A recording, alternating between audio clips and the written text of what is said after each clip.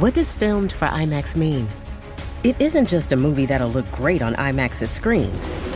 It means that hiding from a sandstorm feels like fear in every flicker. And every triumph is felt in every sound wave. And the things we've only imagined, you can truly experience those too. That's what filmed for IMAX means. Get tickets to experience Dune Part 2 now and IMAX's exclusive expanded aspect ratio. What is up, all of my beautiful freaking people? Welcome back to another episode of FML Talk. I am really looking forward to finally airing this episode today. I recorded it a very long time ago, and it's finally time for you all to meet Evelyn Oshita. I first saw her on the Netflix documentary Stripped Down, Rise Up. And by the end of the documentary, had tears in my eyes anytime she came onto the screen to speak. And I immediately knew I needed to have her on the podcast to share her story. So I'm warning y'all, sit back, grab a drink, keep the tissues nearby. Welcome to FML Talk. Oh my God. Wait, how old was the other girl? 19. Can you believe that shit? Hey, this is Gabrielle Stone. Good book? He did what? 48 hours? What a dick. Yeah, but have you seen all the photos on her Instagram? And this is FML Talk. Oh, no, she didn't. So before I bring Evelyn on today, obviously this episode is titled Fuck Death. And that is something I am unfortunately familiar with. I've talked about it many times on here. You've read it in Eat, Pray, FML. I lost my dad when I was a little girl, pretty traumatically. I lost my high school sweetheart at 18 in a car crash very suddenly. And I most recently lost my uncle to suicide. So I talk about all these in episode 9, Fuck Grief. But I wanted to take a minute before we dive into today's interview to discuss just death itself and how much it fucking sucks.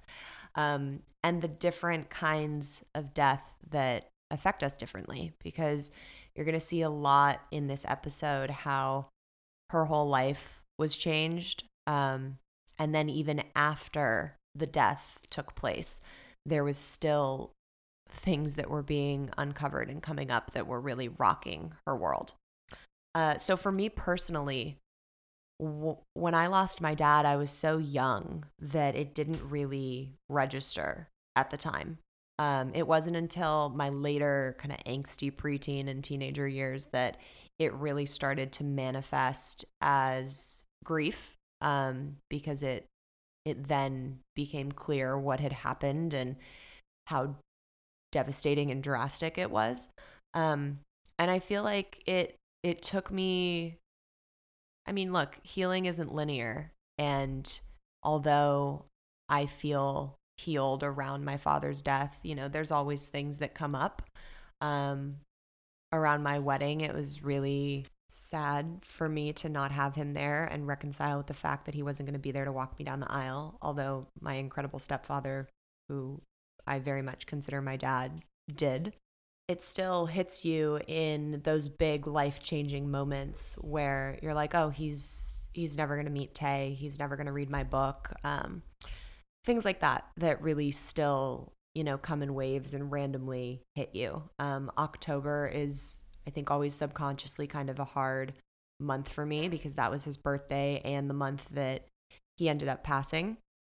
And last October, I remember sitting in bed and pulled up a bunch of videos on YouTube, which I'm so lucky that I can have that.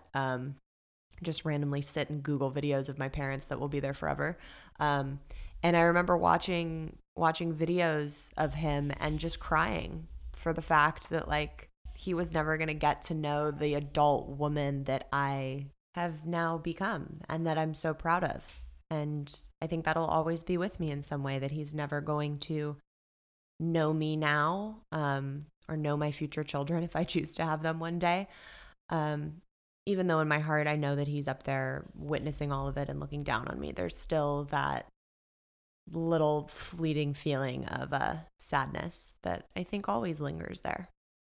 My high school sweetheart's death was a very different experience for me, although it ripped open those same good old abandonment wounds. It was a lot more jarring because it came out of nowhere. It was one of those things that you think that'll never actually happen to me or someone I know. And it didn't really feel real.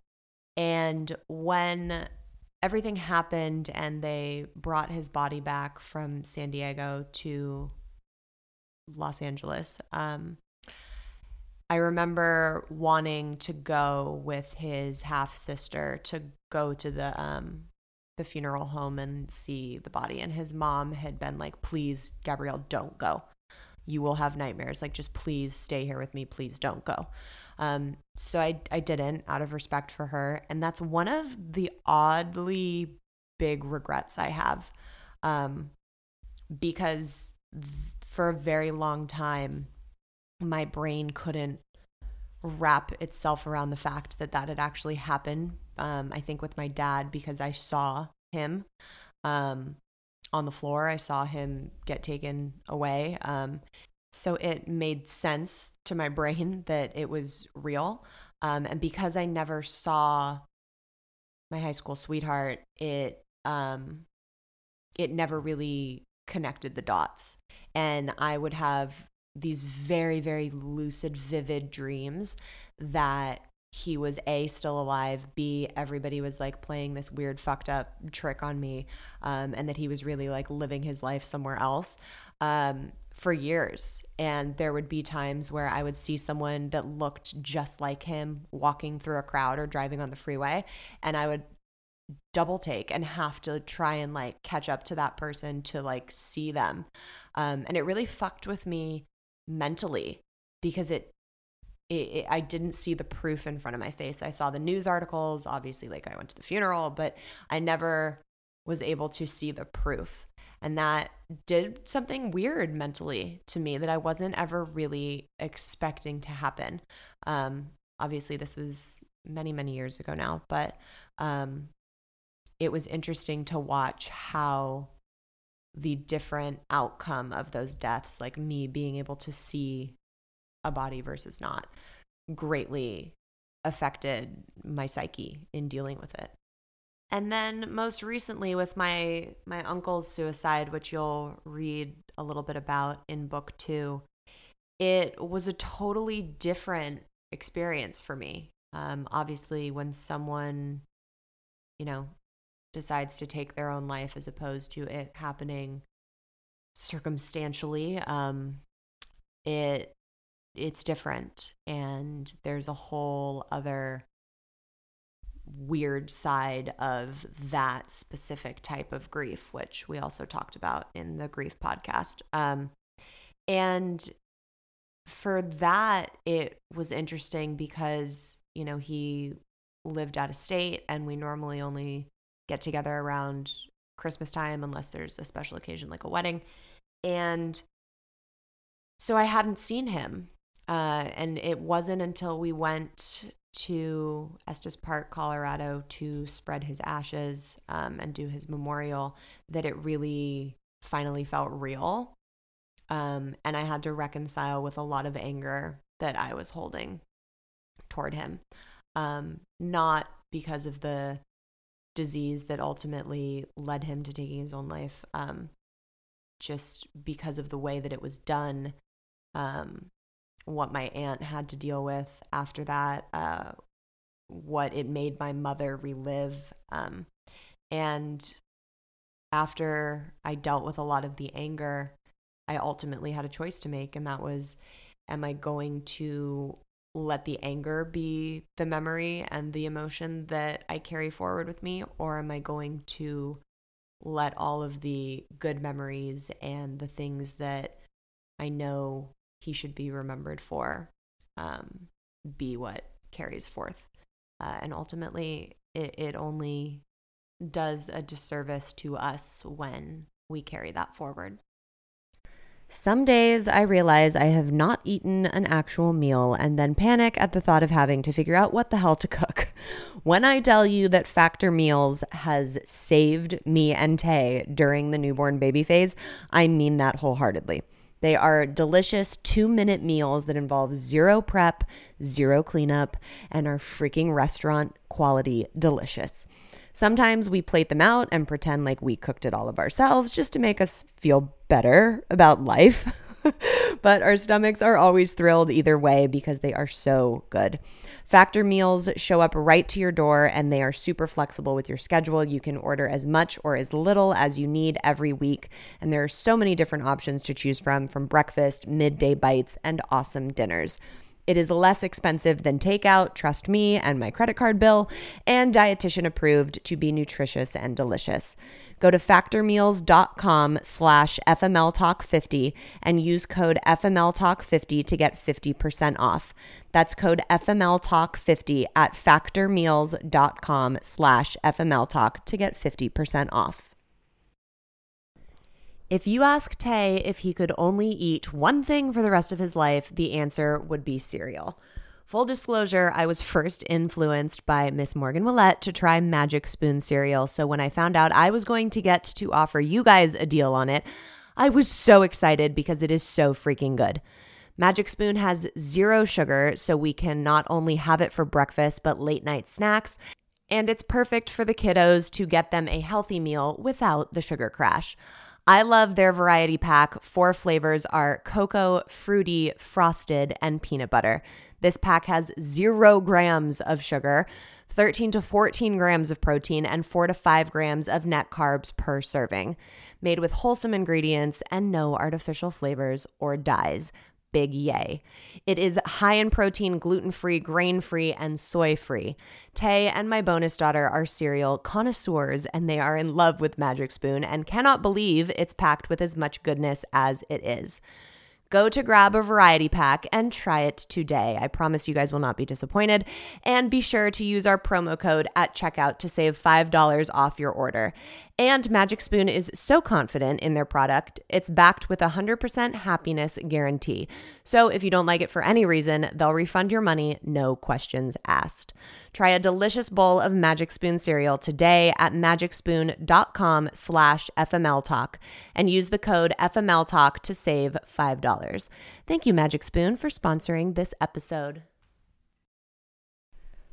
I've always been kind of skeptical about custom beauty products, but I will say Prose was able to change my mind on that. Prose is custom made to order hair care and skincare that is personalized with a unique blend of ingredients just for you. I finally started self-love care in the form of dyeing my hair again, and their shampoo, anti-brass conditioner, and hair mask have really done wonders for my hair. The quiz you take is specific, so they really get to know what your needs and wants are. They even asked me about the climate where I live and how often I'm in different elements to get me exactly what I needed.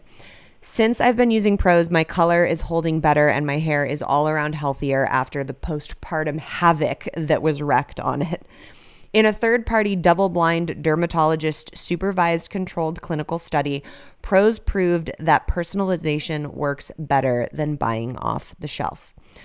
Prose is so confident that you'll love your results that they are offering my listeners an exclusive trial offer so you can see the difference custom care can make.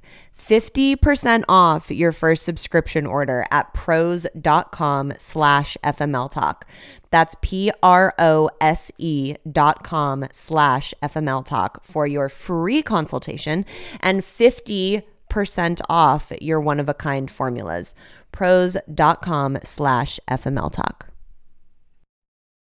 So listening to this episode back and just hearing her story, it was such a unique set of events that took place that she had to walk through and move through. And I rarely, get emotional when I'm watching documentaries. And this woman, every time she came on screen and spoke words about what she was dealing with and trying to overcome, I I had tears in my eyes, just like flooded with emotions.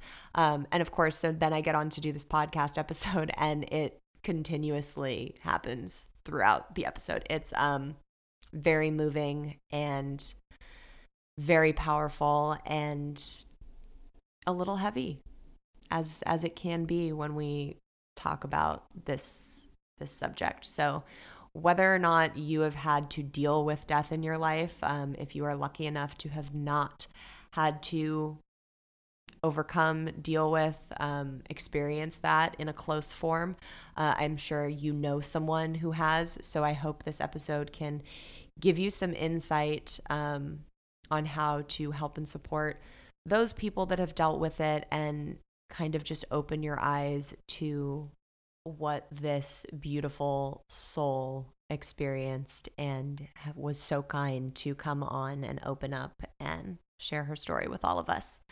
So without further ado, Evelyn Oshita. Miss Evelyn, I am so excited that you agreed to come on FML Talk. Thank you for being here, girl. How are you? I'm well, thank you, and thank you for having me. You're so welcome. So I mentioned on the beginning of our episode that I first saw you on the documentary that Netflix put out, and it really moved me. I don't cry often when I'm watching, documentaries or even films. Like, something has to really touch me. And multiple times when you came on the screen, I was in full on tears. Oh, I'm sorry, but sometimes I don't know if that's good or bad, but I guess if it touched you and it moved you, then my story was most likely meant to do that, I believe. Yeah, absolutely. Well, I think it's beautiful that it's been touching people all over the world now. So let's jump right in. And before we get to how it was like filming the documentary, just tell me kind of about your story for people that haven't seen it. I lost my husband prior, of course, to the documentary back in 2016. I wasn't sleeping. So at night, and to try to put myself to sleep, I would either delete emails or go through my Facebook feed. And on one particular night, I happened to notice on the Facebook feed that there was Netflix. They put out on the S Factor wall, which is the S Factor pole dancing classes that I was on a feed with. Did have it on my friends list. And this particular post was requesting they were seeking women for a Netflix documentary for female empowerment, not knowing what I was going into, but there was an application to be filled out. I went back and forth with it because I wasn't sure exactly what it was. Of course, I did open up the application, read all the questions, closed it up, still wasn't sleeping. And then finally, after an hour of tugging at my heart, something told me just to fill out this application and submit it. And it asked questions, why would you be interested? Where are you at in life? Tell me a little bit about yourself. And I focused more on answering the questions with the fact that I was a widow, where I wasn't moving in life. I was just getting up to breathe, wasn't waking up to live. And also that I was a plus size woman. And I didn't even know how I was going to handle the poll. I was just seeking the fact that they asked these questions. I answered them with all my heart. And next thing you know, I'm getting a call from S Factor Corporate that I was considered to be in the documentary. That's amazing. So take me through how you lost your husband and what happened and how long you guys were together and kind of like how you really dealt with that whole. I've always felt like his name was Terry. I always felt like Terry was the love of my life. I knew him for more than half my life, and we had this relationship where I'm not gonna. It's kind of hard to explain. I'm Hispanic, so I come from the machismo, growing up, watching my, grandmother and my mom, whatever a man said goes.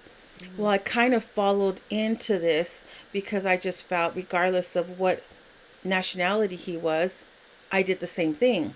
Whatever Terry said, whatever, whether it be a passive aggressive comment or he verbally said it, I did it. And that's just what I did, because I just thought all my life that's what we were supposed to do as Latinas.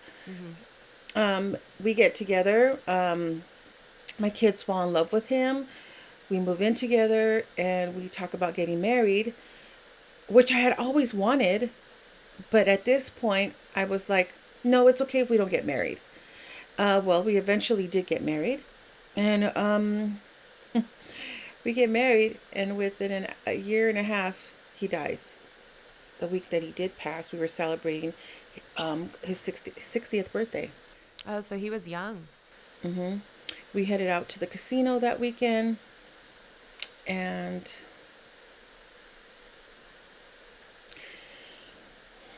it's okay. Take your time. I know it all too well. We were just supposed to get up and go to the casino that weekend. We were just supposed to get up, go celebrate his birthday. And I remember he was in the bathroom, and he kept hitting his head like 4 times, 5 times, really hard. And I looked at him like, what are you doing? He goes, I think I just busted my eardrum. Because he, at the time, this looking back now, of course, in hindsight, he must have been cleaning his ear out. And at that time, the aneurysm busted. So I think he thought he popped his eardrum, but he didn't. And at this time, I know something seriously is wrong. He's on my side of the bed. And the one thing about his culture, the way he lived, his space was his space, my space was my space. And he was never on my side of the bed. And I was just like, are you okay? And he goes, and then all of a sudden he just looked at me really like him. He just looked at me and he goes, I'm fine.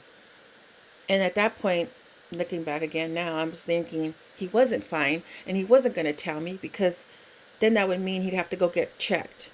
And of course, like most men, they don't want to go to the doctor, don't want to go to the hospital. So we went on our day. We were on our way to the casino. Next thing you know, it's 9:30 in the morning, and I remember him ordering me a drink. And right when he ordered me the drink, because it wasn't in a bottle, he asked the waitress to put it in a glass for me. It happened to be Blue Moon. And he goes, can you please garnish it with an orange for her? And I could hear him do this. It's kind of funny now, thinking about this. And then she comes back and he hands it to me, and I just thanked him. At that moment, I thanked him for loving me and for taking care of me the way he did. And 15 minutes later, he had a full-blown stroke right there in the casino.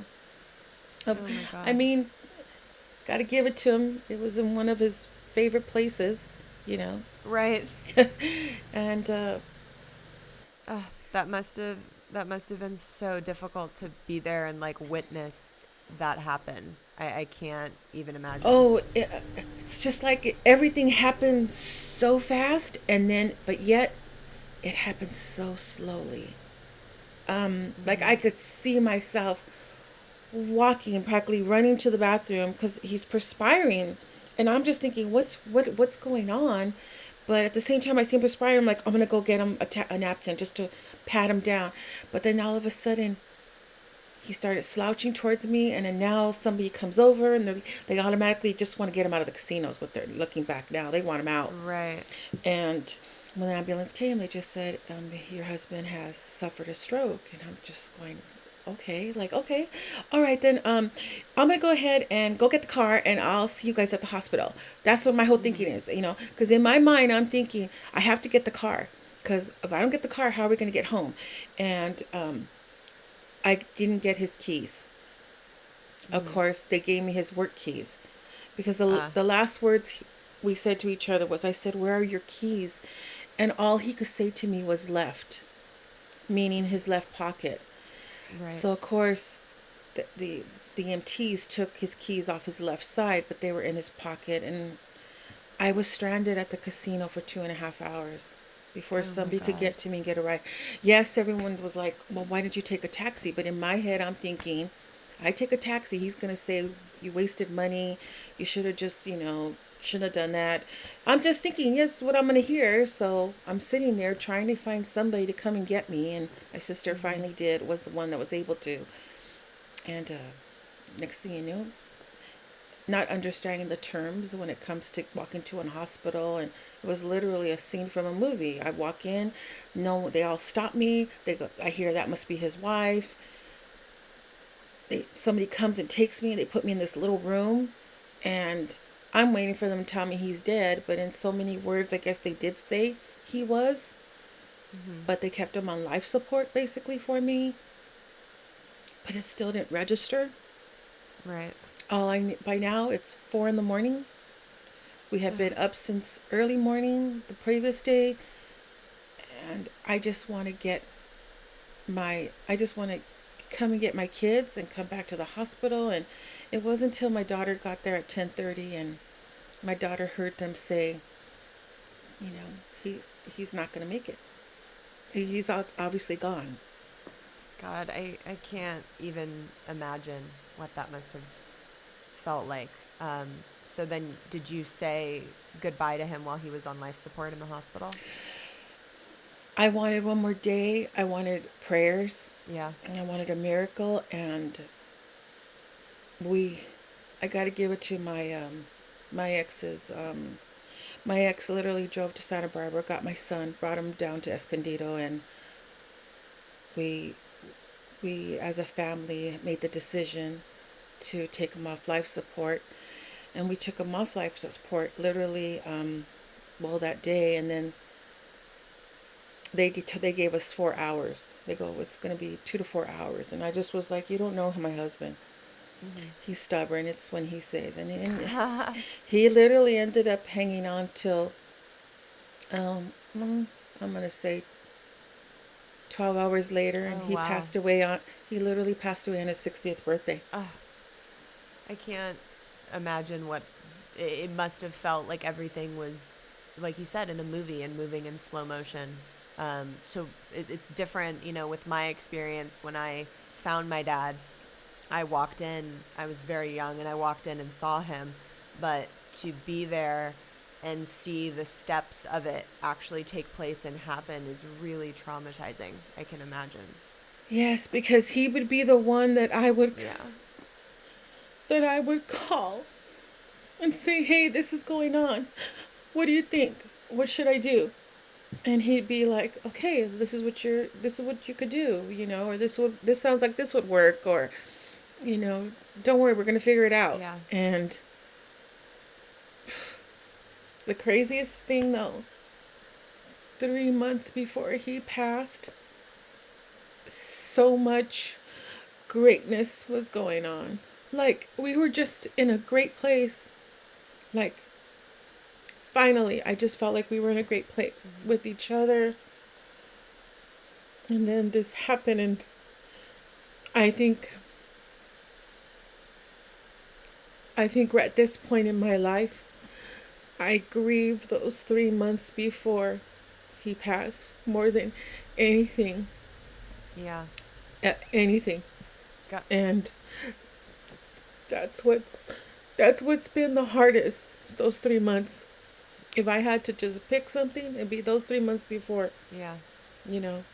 Yeah, it's almost like there's two different ways of looking at it. You can look at it like that it was so hard and tragic because these 3 months were finally here, and it was like, oh my God, this is what I've been looking for and searching for, and now it's ripped away from me. Or you can look at it like he always knew he had to go early. You know, my mom always says that my dad told her he was going to die young. He just knew it on like a cellular soul level. And maybe Terry knew, and he wanted to have those blissful 3 months with you before it happened, you know? Well, I think he knew that day. I really do think he knew that day, because when I did tell him, thank you for loving me and thank you for taking care of me the way you do, and he goes, I hope you know this. I hope you know this. Like, and I was like, yes, of course I do. And then that was it. Wow. Okay, so how did you start your grieving process before you got accepted into this documentary? Or is it just a blur? I don't even can say I was grieving. I mean, that day I was supposed to, on his birthday, I had set up an interview to seek a promotion at work. And I remember the phone ringing and someone saying I was supposed to be there at 10 and he passed away at, at 7:47. And I'm thinking, well, I'm not going to make it. Can you just tell them to give me a week, And of course, 3 days later I called them and I said, just give me a week. And they're like, no, it's okay. We'll just wait. And I go, no, just give me a week. Because I knew I had to take care of things. But, I, if anything, I want to say is now to anyone in the sense of this grieving or somebody passes, I didn't know anything. In the sense of, I didn't know where any of the bills were. Right. Nothing. Yeah. Nothing. It was like it was chaos. But at that moment, I'm just, my daughter's like thinking of me, you got this, Mom, you're doing it. And she was, are you going to be okay? And I said, I'm probably going to be okay until the funeral. And by that I meant, because once the funeral happens, everybody leaves, everybody goes, and they're back to life, and I'm here still, and I didn't move. Yeah. My son gets back to school. My daughter's entering her senior year. I got to go back to work, put on my uniform, and all I could do is just put on my uniform, go to work, take care of my customers, and then get back home and just stay in bed. Yeah. Days back then, we weren't in a busy season, so I was off maybe 3 or 4 days at a time. And if that was, I just got up to go to the bathroom and got back into bed. Yeah. I mean, it got so bad that I even let my teeth go. I didn't even brush my teeth. Yeah. It's utter, just hardcore grief where you just don't want to move. I've been there, and it's really tough to pull out of. I think every day I woke up and I was like, okay, today's the day I'm going to die. Because I just figured my grandmother died 6 months after my grandfather. So I figured, okay, I'm on borrowed time.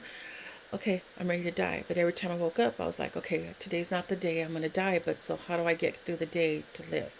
Right. I mean, yes, I had my 2 children, but... Well, that doesn't take away from the grief your heart was feeling. Yeah.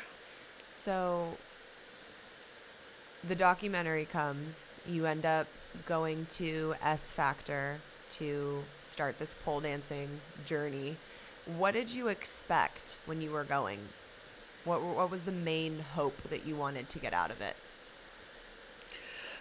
Just knowing that on Sundays I was going to get out of bed, get in a car and drive to LA was such a triumph in itself. But when I walked in to the first day and I saw all these women, I just felt so connected. I mean, I didn't even know why they were there. I mean, I know we had one thing in common. We all just wanted to dance. We wanted to be in this class and we wanted to learn pole. So I was just so happy that there were so many of us there. But then, you feel this connection when you meet someone. You feel this energy, or at least I did. And I was like, oh my gosh, there's, this redhead walks in and her name's Elizabeth, who you find out in the documentary is my mirror. And she's wonderful. And I just couldn't stop looking at her. There's Lisette sitting across from me, and she's just this cute little thing with freckles, and like all of us just looking at everybody, Violet, and I'm just like, wow, these women, I'm like, I'm excited. I want to get in this room and see what they're going to do. What are they going to offer? What are they going to teach us? Yeah. And we just had to get in, and we all sat down to get to know each other, and I was, wow, I'm safe here.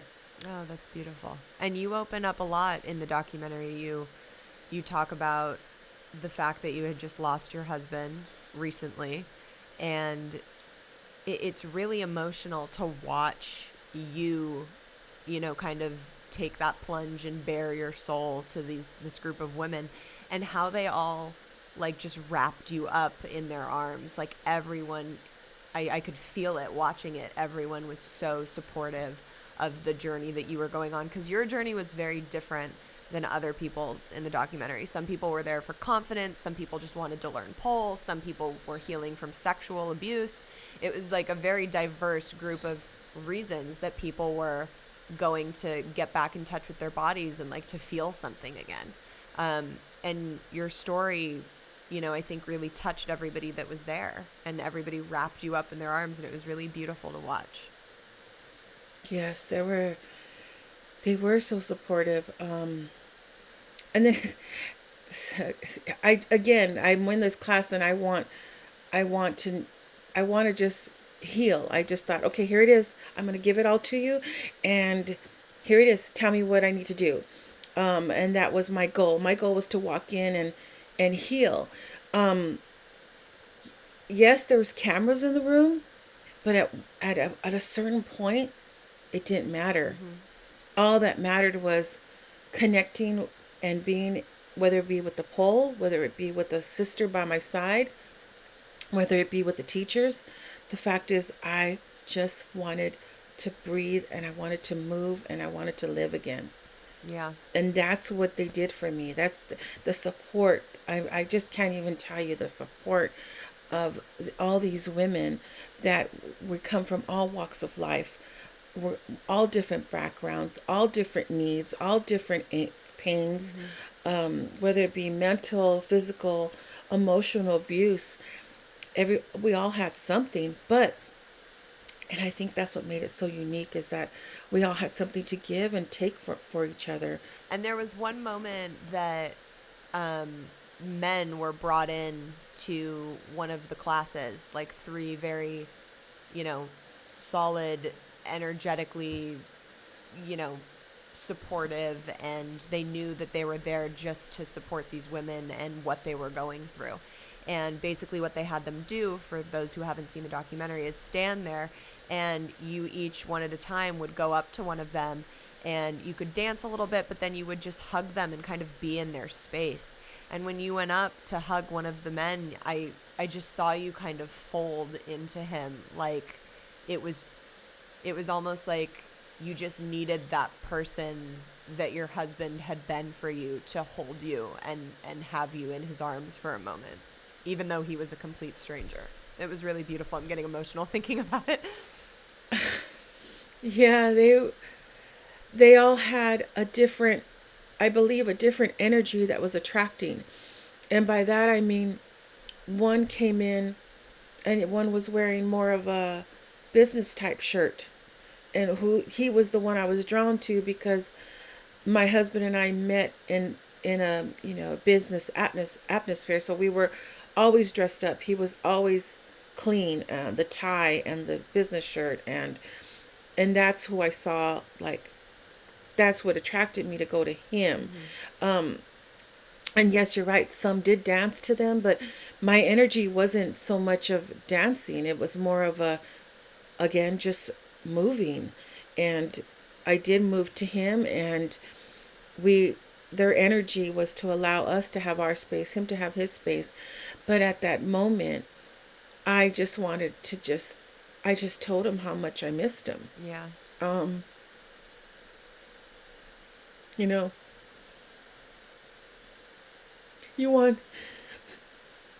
miss so much, and it's not just the fact that they're here and alive, but touch, never realizing how much touch means. Yeah. And going back to those 3 months, the touching was happening again, whether it just be a hug or holding hands. And I remember understanding even more so this presence, male presence in front of me, was so important, because prior when this documentary started, I thought to myself, oh my God, I'm going to be in a documentary. I better go clean my teeth. Literally, I said this to myself. Right. Went to go to the dentist, and all my dentist did to me was he touched my cheek. And by that I mean, because he's about to administer the shot to numb me because my teeth were that bad. I let myself go so much in so many ways. It wasn't just my weight, but with my teeth. So when he touched me, I broke down, and he stopped me because he thought he hurt me. And I said, no, I haven't had a man touch me. And it was just literally, he just not even touched me. He just picked up my cheek to pull the cheek back to stick a needle in me. But to me, it meant everything. Yeah.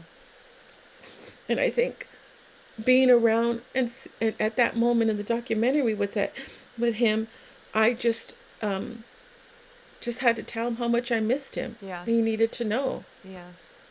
It was really beautiful to watch. Which is also a reason why when the second half of your story came to light, for me as a viewer, my mouth dropped open. And I, with what I've been through, I felt for you so much. So tell me about when you found that second little bit of information. It was coming up on a year of him being gone. And I always told myself, the good thing about him dying on his birthday was one less day I had to ache, because most of us, we ache on the person's birthday because they're not here, and we ache on the person's day their sun set. So there's always these 2 days. Well, his happened to be right on he died on his birthday. Right. And I knew I was going down. I was going down bad. And I just said, I don't know what to do. So that night I couldn't sleep again. I picked up his phone, and I told I just said, let's just look at his phone and just, grab onto text messages and be in the midst of a conversation, whether it be mine or his. And sure enough, I came across a conversation, and I saw the name, and it was a name I wasn't familiar with. But it wasn't a female name, it was a male. So I opened it, and and there were, 15 plus pictures of this woman, conversations, and there, I guess, looking back, I don't remember. I can't say, here it is. So let me go back to, we're applying his services, and I have his phone because I'm trying to contact family and friends through his phone because I don't have those numbers. And I come across and I find 2 pictures, and I know those boobs aren't mine. Right. So, and they're 2 separate sets of boobs. So immediately, my good friend tells me, give me your phone, give me the phone, and let's destroy it. And I'm like, why? Why are we going to destroy it? I said, she goes, because you might find something else. Right. Well, here we are a year later, and I did find something else. And I at that moment, I was like, okay, I want it all. I called his boss, and I asked his boss, just tell me everything. Just tell me now so I can get it all out, and I could just be free of it, so to speak. Right. I guess I just wanted as much pain as I could take so I could let it go. Yeah. But of course I didn't. I held on to this for 7 months. What did his boss end up telling you? I even asked her, well, did you have an affair with him? And she kind of laughed, and she's like, no, I'm sorry, but I'm not, no, he's not even, I wouldn't even be attracted to someone like him. It's kind of, she's kind of trying to make me laugh. Right. And she just, I mentioned the name, she knew who it was, and it made her angry. And, yeah. And I can't even imagine what that must have felt like to not have him here to question and demand answers from and yell at. Oh, you go through everything okay, do you know how many times his phone, he would play this game, I don't know, it had to be with birds or something, and I'd be like, to kill time, or Keno on his phone. And I'd be sitting there and we'd be waiting for something. I go, can I just have your phone? He goes, well, what for? Now I know, like I hear now, well, why? What do you want it for? And I said, well, no, I'm just going to play the game. Can I just play the game? And he would pass me the phone and I would just play the game. Or he always had his phone facing down. And I'd be like, never did it face me. Why would his phone be facing down? We put our phones down. I don't know how many people put them down. But I've never put my phone down, face down. Yeah. There was times where he left his phone at home. And me being the good wife, I'd wake up and I'd be, oh my goodness, your phone's here. Do you want me to take it to you? I'll go take it to you right now. And he'd be, no, just leave it there. Just turn it off. Right. I'm like, well, why do we have to turn it off? Right. But, oh, well, okay. But there was a time where I did take it to him. I go, I'm just going to take it to you. I'm right here around the corner. You know, we live close by. Da-da-da. And that's what I would do. I would take his phone to him. Yeah. So I guess. I remember when I was dealing with looking back after I found out about my ex-husband's affair, it didn't ever even seem like it was in the realm of possibility. So you never really look at those as like warning signs when it's not even anywhere in your mind that they could be doing something like that. No, it has just a thing now, looking back. It was there. Right. I just didn't understand. I just listened. Like even before we got together, I would come, if I was coming over and if he was out with someone, well, I'm not going to be home till 9:30. I go, well, it's okay. I'm going to be I'm probably going to be, I don't want to be stuck in traffic, you know, or I would just say, I'll just be there. Well, don't come though. I don't want you, go do something. Go run an errand. Go. Right. It never dawned on me. Like really, really. I don't know. You just won't want to, I don't know if it's just, I don't want to believe it or no, that can't be. We're past that. We've been past this, like, you know, but of course now in my head, you know, I remember when I saw one of the pictures, I'm like, I told my sister it's someone at work. And she goes, how do you know? I said, because look at the background. They're in a break room. And he's laughing at me. And she's laughing at me. And she's like, okay, I'm not even thinking about that. I go, no, I'm not even looking at the boobs. I go, boobs are boobs, you know? I mean, he could have had all these other things in his phone. I get that. I get the eye candy concept. Okay, I do. I think my sister was like, she just was like, so you think it's somebody from work? And I said, yeah, it has to be. And so, but now I go into our text messages from that time frame to this time frame. I see the conversations. And what hurt me more that you'll hear in the documentary was the question she asked is when we felt violated. Was there ever a time? The violation for me was seeing him call her beautiful. And for a long time, I couldn't say that word. I could not say it. I could not spell it. It made me sick. And then, obviously, I'm saying it today. You can hear me say it today. But at that time, I couldn't. Yeah. How do you think that affected your grieving process when you found all that out? Do you feel like it like put you back 10 steps? I felt like I don't even know how to grieve. I don't even know if I was grieving as it was. What do I do now? Yeah. I was just angry. Yeah. I was angry. And it wasn't till I went to dinner with my kids. After work, we met. My son happened to be in town. And the waitress gave me a compliment because I was in my See's Candy uniform.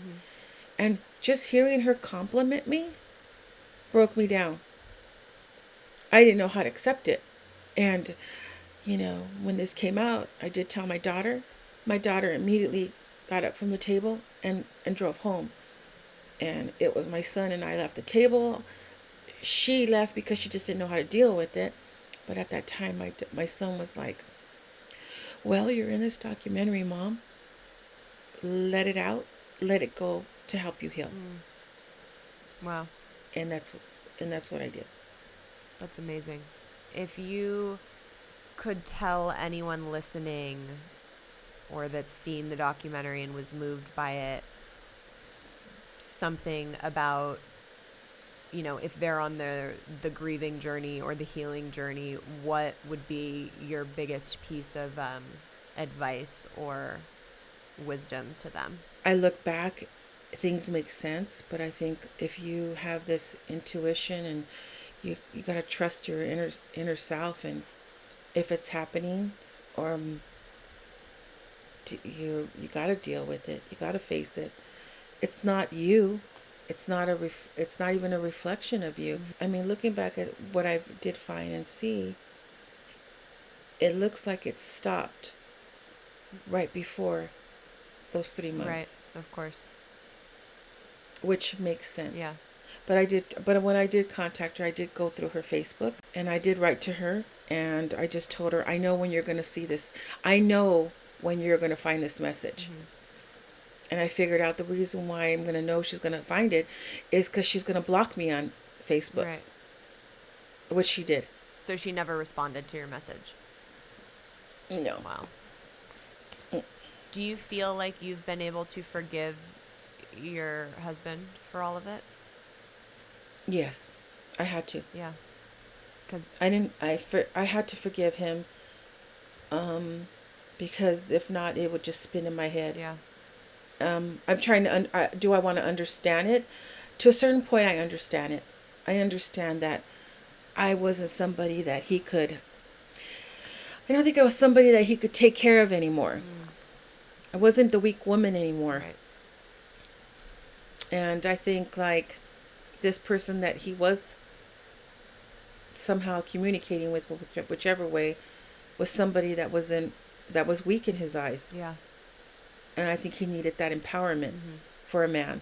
Because looking at the pattern of things, I'm like, yeah, makes sense. God, I wasn't that. I so identify with that, with not being the weak woman anymore, and they need someone that they can kind of mold and like take care of, and yeah, that's powerful. Powerful. That's exactly it.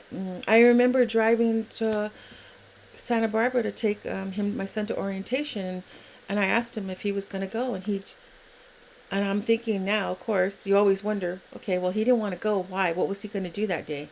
Well, he didn't go. When I was getting ready to walk out the door, he goes, why didn't you wake me up? I'm going to go. I go, no, I got this.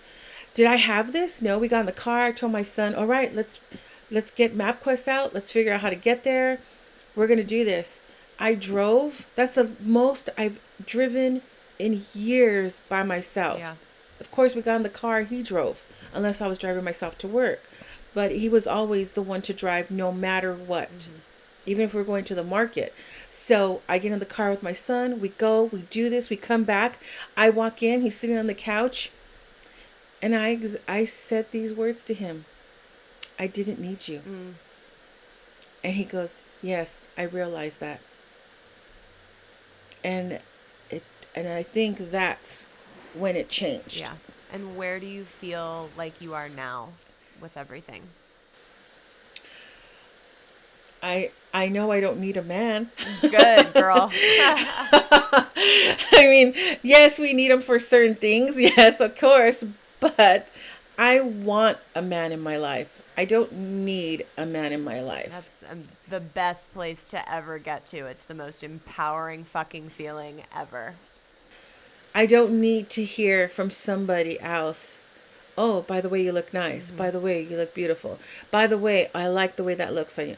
If I look in the mirror and if I like it, Yep. I like it. And if I don't like it, then I don't like it. It doesn't, what you say to me isn't going to make or break me anymore. Yep. You know. Amazing. Amazing. And I want to thank you so much for coming on and sharing not only your story, but just being so vulnerable and willing to go there. I know a lot of my listeners are going to connect with different things that you've gone through and in turn help heal some of their own grief. It's really amazing when we can look back and reflect on the good times and the times that were not so great and where we felt anger, but we're able to move through that with forgiveness. And you're a really beautiful example of that. Thank you. Yes. Thank you so much for being here, Evelyn. I really, really appreciate it. Thank you. Thank you so much. I really want to thank Evelyn for coming on and just bearing her soul. It was really such a beautiful interview to experience and see someone who still has so much rawness and emotion around what she's dealing with, and having it still be so fresh and being able to speak about it in a way to ultimately just help other people heal. I am inspired by her and am thankful that she decided to bring her voice onto my platform to share her beautiful story. Next week, I am bringing on someone who you have probably seen me talk about on my page. Her name is Brianne Davis. She is a well-known actress, but most recently added author to her resume, and her book, The Secret Life of a Hollywood Sex and Love Addict, has hit bestseller a few times now on Amazon, and she recently released it out into the world. And it is a really awesome story of her life in Hollywood and how she overcame her sex addiction and all the things she went through. And it's written in a very similar style to Eat, Pray, FML. So I urge you guys to go check it out if you haven't seen me post about it on my page already. And I have also been mentoring her through the process. So this has kind of come full circle for her and I, and I'm so very proud of her. As you know, a few months back, we had a male perspective of sex addiction when we spoke with Mike Cosson. And it was really important for me to bring a female on to speak about the same subject, but also bring on someone who has held true to their recovery and has really committed and is living a life that is absolutely different than the one she once knew. Her story is really powerful and it's a wild ride, so buckle up. I can't wait for you guys to meet her next week. As always, make sure you guys are subscribed so you never miss an episode. Keep up with us on Instagram at FML Talk Podcast. If you are not signed up for the subscription, you are seriously missing out. You can do that at patreon.com/FML Talk or find it at the link in our Instagram bio, where you can also get to the website with all the merch and your signed copies of Eat, Pray, FML. We are getting pretty close to some big book 2 news, you guys, and the subscription is going to be where all the stuff that got left on the cutting room floor is. And believe me, there is a lot. So you do not want to skip out on that if you are an Eat, Pray, FML fan. Thank you all for joining me for yet another episode of FML Talk. I love you guys, and I will see you next week. Cheers.